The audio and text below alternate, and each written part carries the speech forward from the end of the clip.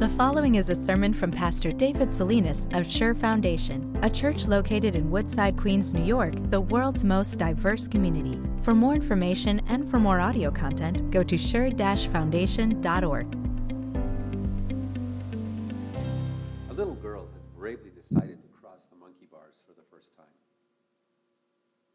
She steps up the ladder carefully, with a little bit of fear and trepidation. She stands on the top rung of that ladder and reaches up, and with one hand she grasps the first rung of the monkey bars. She looks at her dad as if to say, "Is it okay?" He nods, and she lets go of her feet and swings, and her momentum carries her to the second rung. And with wide eyes of excitement and delight, she lets go of the right arm and lets her momentum carry her, and she swings monkey-like and catches the third rung and the fourth. But suddenly, she's out of momentum. And there she is with both arms clasping that middle bar of the monkey bars. Her little feet start to swing to try and catch momentum, but she realizes she can't, and her arms are getting tired, and she looks ahead, but she's not able to go forward, not able to reach that other side, that promised land that is the other side of the monkey bars. And she looks back, and she can't go back there either, and she looks down, and letting go is out of the question. She's scared. She starts to grip the monkey bars tighter, and you can almost see her knuckles starting to turn white as she squeezes hard and fights to hang on. Her little feet start to swing wildly, and this is when the panic settles in, and she yelps out a cry, "Daddy, help! I'm falling!" Dad, who is close by and watching, yells back, "I'm coming, honey. Hold on.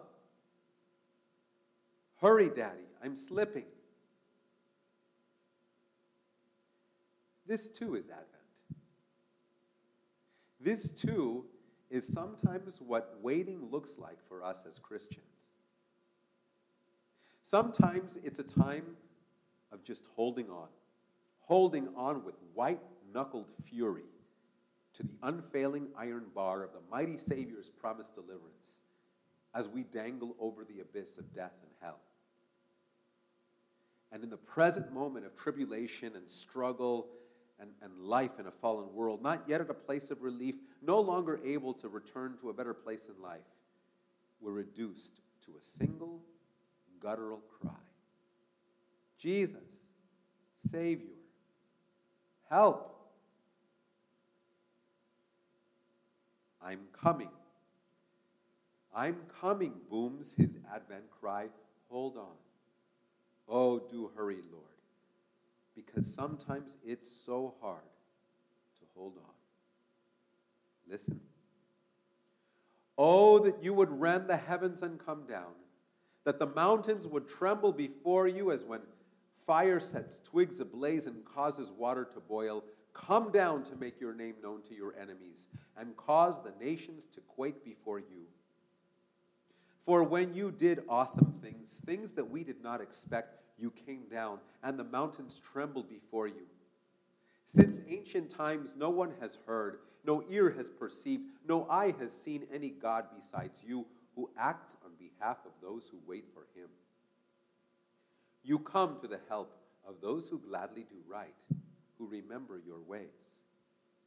But when we continue to sin against them, your ways, you were angry. How then can we be saved? All of us have become like one who is unclean, and all our righteous acts are like filthy rags. We all shrivel up like a leaf, and like the wind, our sins sweep us away. No one calls on your name or strives to lay hold of you, for you have hidden your face from us and have given us over to our sins.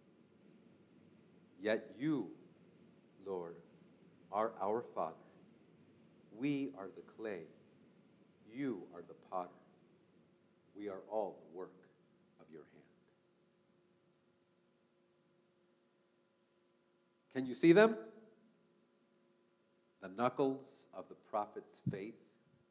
Speaking on behalf of every believer in his day, can you see those knuckles turning white as he squeezes the bar of God's promises and fights to hold on?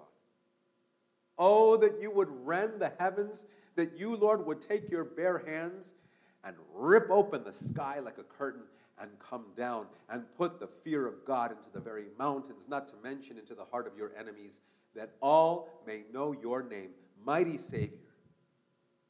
This is an explosion of emotion from a believer at the end of his rope. It is a desperate, white-knuckled cry of a believing Christian heart, yearning not just for rescue, but for dramatic rescue and a complete reversal of fortunes. This is, Lord Jesus, come quickly. I'm slipping. And it's no wonder.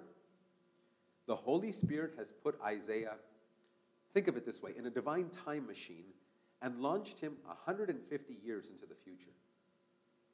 Isaiah is writing as if he were one of the minority of believers in Israel nearing the end of their 70-year exile and captivity in Babylon. For nearly 70 years, this little group, this little minority of believers, Old Testament Christians, have been waiting and waiting and waiting, holding on for dear life to the promise of coming back to their homeland, dreaming of the day when they can run their fingers through the dirt of Israel and work the very fields and build their homes atop that dirt. And even more, they have been dreaming and holding on for dear life to the promise of once more setting foot on the one piece of earth on the planet that had attached to it the promise of their Savior from sin. And all this time in exile, in captivity, each moment felt like this. Stuck in the pain, the darkness, the fear, the uncertainty, the regret, unable to swing forward to that happy place of sweet restoration and peace, unable at the same time to go back and do it all over and make different choices to avoid this mess.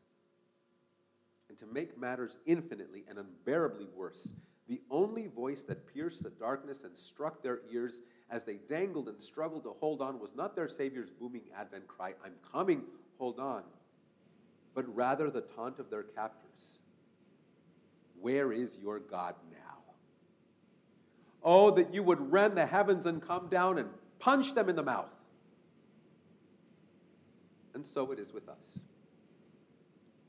In our own ways, every day we wake up to the exile and captivity of those difficulties that leave us dangling, momentumless, holding on to Jesus' promises of a mighty deliverance. And for each one of us, it's different, but we all have them. Maybe it's illness, or the illness of a loved one, and the fear and anxiety that is uniquely yours as you deal with that pain. For many of us, it's loss, and the grief that is also uniquely ours. And nobody knows our hurt like we do. This time of year can be one that is especially dark, marked by loneliness and depression. A man just told me the other day, Christmas time is a joyful time if you have money to buy gifts. But if you don't have that, well, it can be one of the most depressing times of year. And I don't have to tell you about all the deadlines and pressures that you're under, the exhaustion of making a living and taking care of others, the constancy of the conflicts without and the silent battles within, the fears of the future for our children, for our country, for our church. Here we are, each one of us, in our own way, exiled and captive to some woe or trouble in this foreign land of a sin-broken life, as we long for that promised land of glory, the home of the righteous and the innocent. And in our exile, in our captivity, God can sometimes seem a long way off, Jesus a long time in coming. And all of this, just when you boil it down and when you put it all together, this gives credence and power and volume to the voices of the unbelieving world around us that continually cry out, "Where is your God now?" Lord Jesus, please rend the heavens already. Come quickly and show yourself to be the one true and only Savior we confidently claim you to be, we proclaim you to be, and that you yourself have promised to be. But there is an even greater pain and desperation and yearning and grasp in Isaiah's cry. The prophet wails and weeps and wallows in the sad and terrifying truth that the captives are in the mess they're in because of their own sin. Their exile and captivity, all their heartbreaking losses of their homeland, their loved ones, and their temple was a bed of their own making. In verse 5, Isaiah acknowledges that God champions the cause of the righteous. Listen how he says it. You come to the help of those who do right. In fact, according to verse 4, God made a name for himself by acting in a mighty way on behalf of those who wait for him and live by that faith. But Isaiah immediately confesses on behalf of each one of them, of this little believing little remnant in Babylon, that sadly they too were not always those who did right. They too did not always wait for the Lord. They too got complacent with and numb to the sins and evil of the unbelieving society around them.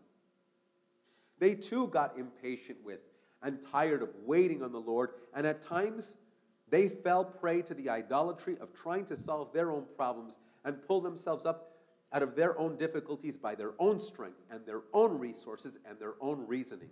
And it was therefore in part their sins, not just the sins of all those really bad people out there, that led to the fierce destruction of Jerusalem and the forced deportation to Babylon. When we, says Isaiah, you and I, believing people, continue to sin against them, namely your ways, O Lord, you were angry. And worst of all, the deepest darkness at the bottom of the prophet's desperate cry is that God's seeming silence, his apparent slowness to fulfill his mighty promise to save, feels as if he's done with them, as if he has had all he can of them. How then can we sinners, be saved, Isaiah asks? And we know the answer. There's only one way, only one hope. Forgiveness. God would simply have to forgive their sins and save them anyway despite those sins. But in their present moment of hanging on yet losing their grip, in the present moment of being stuck in the misery of their own captivity, longing for that deliverance, but having that silence towards the answer to their prayer, even that last singular hope seems dashed. It seems as if the thing God has taken his bare hands to and torn asunder, rent in two, is not the sky, and it's not going to be, but his contract to forgive their sins and remember them no more. You have hidden your face from us, says the prophet, and given us over to our sins. And this is why we have all become one who is unclean, unable to enter into your presence. This is why even our righteousness is as filthy rags, because it seems as if we are standing before you on the basis of our own goodness that is covered in the muck of our own sin. This is why it seems as nobody, not even we anymore, can turn to you. And this is why it seems to us as if, like the wind, our sins sweep us away. In the misery of captivity and God's silence, it feels as if they crossed the line and reaped for themselves the judgment of his hardening their hearts for their sin, in their sins. Oh, that you would rend the heavens and deliver us from ourselves, from our sin. This was at the bottom of Isaiah and the believing remnant's desperate cry, and I say to you, people of God, let it be at the bottom of ours. The truth is, this world is fallen and broken, not just because of the sins of all of those bad people out there, but because of our sins too. This world is the way it is, not just because of all of those who do not wait on the Lord, but because of the numbness to the evil around us. And in the day of trouble, rather than calling on his name, we have committed the idolatry of calling upon our own strength and reasoning. We have all coddled our own weaknesses and sins and given into them, sometimes because we feel so forgiven. And with each willing surrender, we do call down God's judgment to give us over to our sins that would sweep us away. Lord Jesus, come quickly. Rend the heavens wide and save us from ourselves before that ever happens. But then suddenly something dramatic happens. Something just changes, like in the middle of this dark pit, a beautiful ray of light pierces the darkness and lifts the fog. Right in the pit, in the deepest depths of the prophet's yearning that is also ours, right at the fever pitch of Isaiah's desperate cry that gives full voice to ours, save us, Lord, save us quickly. Something unforeseen but wonderful happens, something that does not follow the violent stream of emotion and desperation. Do you see it? Do you hear it? Run your fingers across verse 8 again, the first words of that beautiful verse. Yet you, Lord, are our Father. The image at the opening of our sermon comes back to me. The little girl's dangling feet swing wildly, her panicked eyes widen and bulge to their limit. Suddenly one hand lets go because it can't hold on any longer, and she's just dangling there in the middle of the monkey bars with her right arm. And she feels as if her fingers are all slipping, and she cries out one more time. But in that instant, in swoops Dad, and with his right arm scoops her into his arms, and she throws her arms around his neck and squeezes with relief and delight. Daddy! But you are our Father.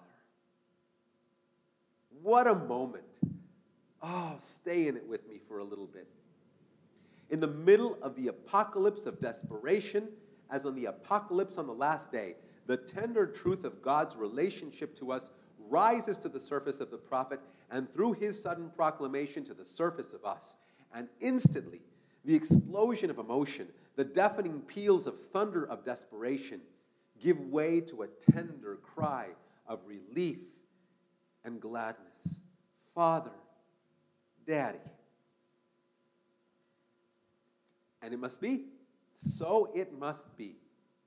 At the remembrance of the truth of God's relationship to us, the emotion must change from desperation to delight, from anxiety to certainty, from total cataclysm of the heart to utter calm of the heart, from heavy sadness to buoyant gladness. It must, because how did this mighty, glorious, completely other and holy God, who can rip apart the sky like paper and usher in a final and terrifying judgment, how did this God become your Father and mine?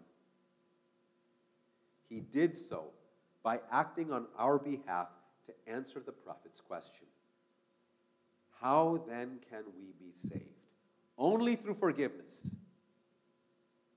And so before he would answer the prophet's prayer and ours in the final sense to rend the heavens wide and come down, the Father, at just the right time, when the time had fully come, before we would slip and fall into the dark, bottomless abyss of hell, sent his Son through the Virgin. And when he was born, the heavens were rent, all right. They were torn in two with angelic praises. Unto you, a Savior has been born. And the Son lived up to that name a name which he had made for himself from of old and had been given at his birth. You see, he too hung on a bar of his own and dangled about a foot or two off the ground. And by his sacrifice, all of our sins that would forever sweep us away, like the wind sweeps the leaves away, were themselves like the wind, completely and forever swept away. Each and every last one of them. Each and every last one of the things that would make God angry with us have been blown away. And you and I were made right with God through his Holy Son. And we know we were, because like the heavens will be on the last day, the curtain that in Jesus' day was 60 feet tall, and actually two curtains, each one a hand's width thick, were torn in two from top to bottom, signifying that we have full and free access to God. And by having his Spirit come down to us through that truth, God has given us a new birth in Christ. And through that new birth, he has given each and every one of us who wait on the Lord, who hope in Christ, who long for his second coming, the stunning and staggering right and privileged to be called children of God. And that is what we are, and that is what you are. Christian, that is what you are. A dearly loved child of God. And that means God can never leave you. God can never forsake you. It means God is never far, far away from you, but at just the right time will always come and catch you in his arms and save you in every way that you need saving. It means that God will carry you and you can throw your arms around the Lord Jesus and know that you are loved. And so we wait. We wait for Jesus to come again. We wait holding on to his promises. But with the truth of who God is to us in Jesus lighting up our hearts, our hold is no longer a failing, slipping grip, but the strong, determined hold of a little girl regaining her grip and momentum as her father carries her safely and successfully to the promised land of that other side. And our response to the prophet's question, what shall I cry? A question he asks in chapter 40 of his book of comforts. Our answer is no longer filled with apocalyptic desperation, but Advent hope. Come quickly, Lord Jesus. Come quickly. We can't wait to see your lovely face. We can't wait for you to come and make our sadness flee away.